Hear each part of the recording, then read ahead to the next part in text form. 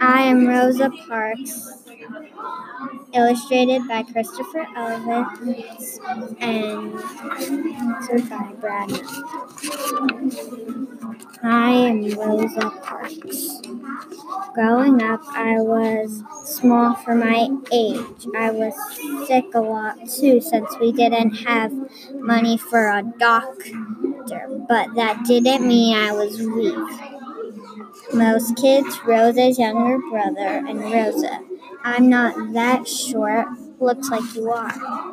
When I was 11, as I was walking home from school, a boy on roller skates came zipping by and shoved me. He thought it'd be an easy target. Shove. To his surprise, I turned around and pushed him back. I knew fighting was wrong, but I didn't want him picking on me again. Push. Uh-oh, this is gonna be bad. Did you just push my son? His mother saw what happened. She was mad that I pushed him. But you know what made her even madder? I was black and her son was white. She immediately started yelling, "I'll have you put in jail. You'll never get out again." No question, it was scary, but my mother and grandfather taught me to respect myself and to accept a respect from others. So instead of backing down, I stood my ground and calmly but firmly I explained, "Your son was the one who pushed me. I didn't bother him at all." I wasn't just standing up to that mom or even to the boy on roller skates. I was standing up for myself. After that, the boy and his mom never bothered me again. Still, it's hard to change things sometimes. It can take a long time. Back then, if you were black, you were treated unfairly just because of the color of your skin. You weren't allowed to live in the same neighborhood as a white person, eat in the same restaurant, ride the same elevator, or use the same bathroom. You couldn't even drink from the same water fountain. One was marked for whites and the other for colored. When I was little, I used to wonder if white water tasted different from colored water. I even wondered if colored water came in lots of colors. But it didn't. The only difference was I had to walk outside or even down the block to get mine. Of course, it wasn't just about water fountains. This was my school, a small old wooden building with one room and one teacher for all of us. Everyone from the 5-year-olds to the 6th graders were stuffed in that one room. There were no windows, desks, and barely any books. Since most kids had to work on a farm to earn money, we only went to school 5 months during the year. Less school, hooray. Don't say hooray, that's bad. We also brought our books home every night. Why? Because we were worried that folks who hated the color of our skin would burn down our school. Now here's the school for the kids who were white. Notice the difference?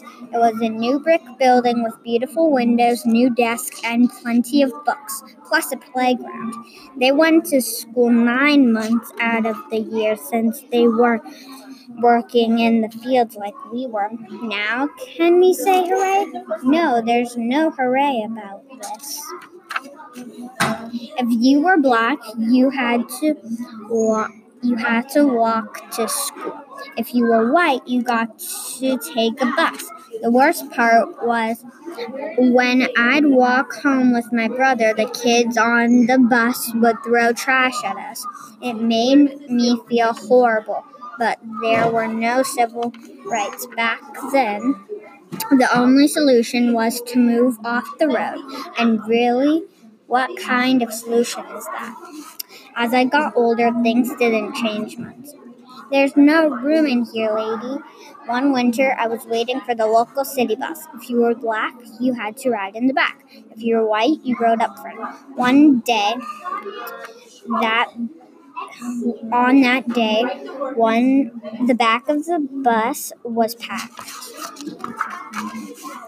But there were plenty of seats in the front. I was trying to find a place to sit, but as I entered through the front door of the bus, what do you think you're doing? You need to get off and use the back door. Only whites can come in from the front. But I'm already in. I tried to explain that there was no room to get in through the back. The driver didn't care. He wanted me off the bus. He grabbed me by my coat sleeve. I dropped my purse near the front door to pick it up.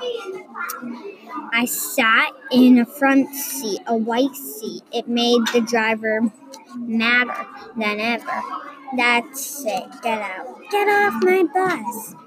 That's what he called it, my bus, as if it were his.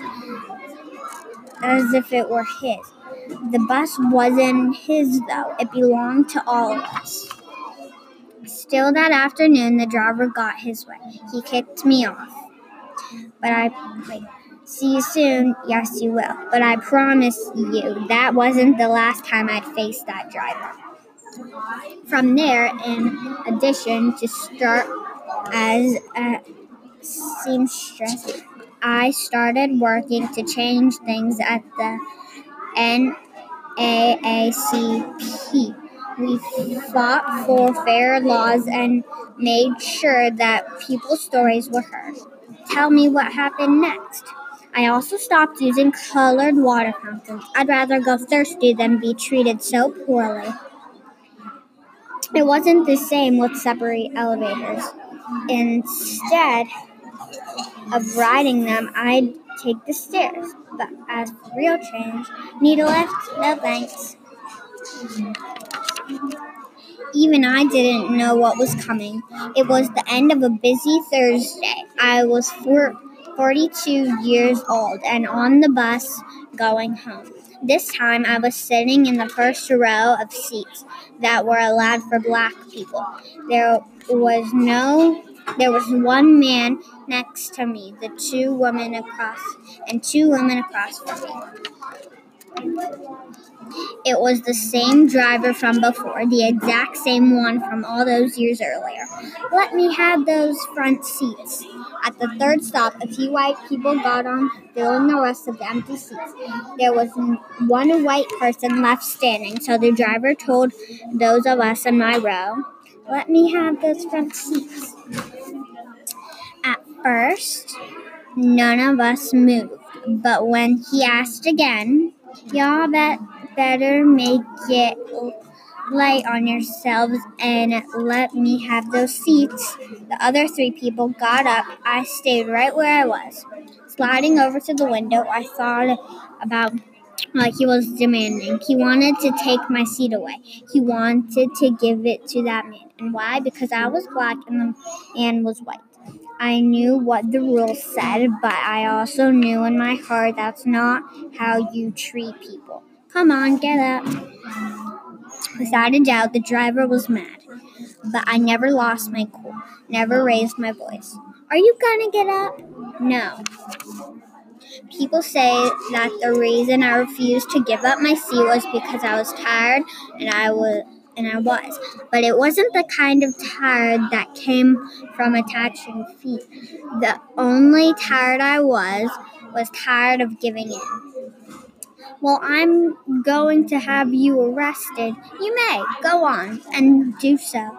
Before me, there were other brave women who had refused to give up their seats. Still, on that day for violating the rules on Monmouth, Alabama, I got arrested. But by standing up for myself, I ignited a movement. From there, the Montgomery bus boycott began. For 381 days, that's well over a year, all blacks in the city, and even a few whites, refused to ride the public buses. If you don't use the buses, we'll go out of business. Then maybe you should think about changing your rules. Finally, the rules were changed. Public buses were no longer allowed to separate people based on the color of their skin. That was only the beginning. Eventually, We were allowed to drink from the same water fountains, ride the same elevators, and yes, go to the same schools. In the Declaration of Independence, Thomas Jefferson wrote that we're all created equal. Finally, the nation was starting to act like it. Now, can we say hooray? Soon. We're close. Of course, that didn't mean the fight was over. There were thousands of other people just like the bus driver. But after hearing how I didn't give up my seats, there were now thousands more people just like me, together, inspired, and committed to justice. My name's Martin. Want to hear a rough draft of my speech? You bet I do. In my life, people tried to knock me down, tried to make me feel less than I was. They teased me for being small, being black, being different. Let me be clear, no one should be able to do that. But if they try, you must stand strong. Stand for what's right. Stand up for yourself, even if it means sitting down. When you do, others will follow. What's the medal? It's the Conservation Gold Medal, one of the government's highest honors. George Washington got one too. Cool. Now can I say hooray? Go for it. Hooray! I'm Rosa Parks. I'm not a politician or a president or an actor or a famous business owner. I'm just an ordinary person, but I'm also proof that there's no such thing as an ordinary person. I hope you always stand up for yourself, and I hope you remember that we're all in this together.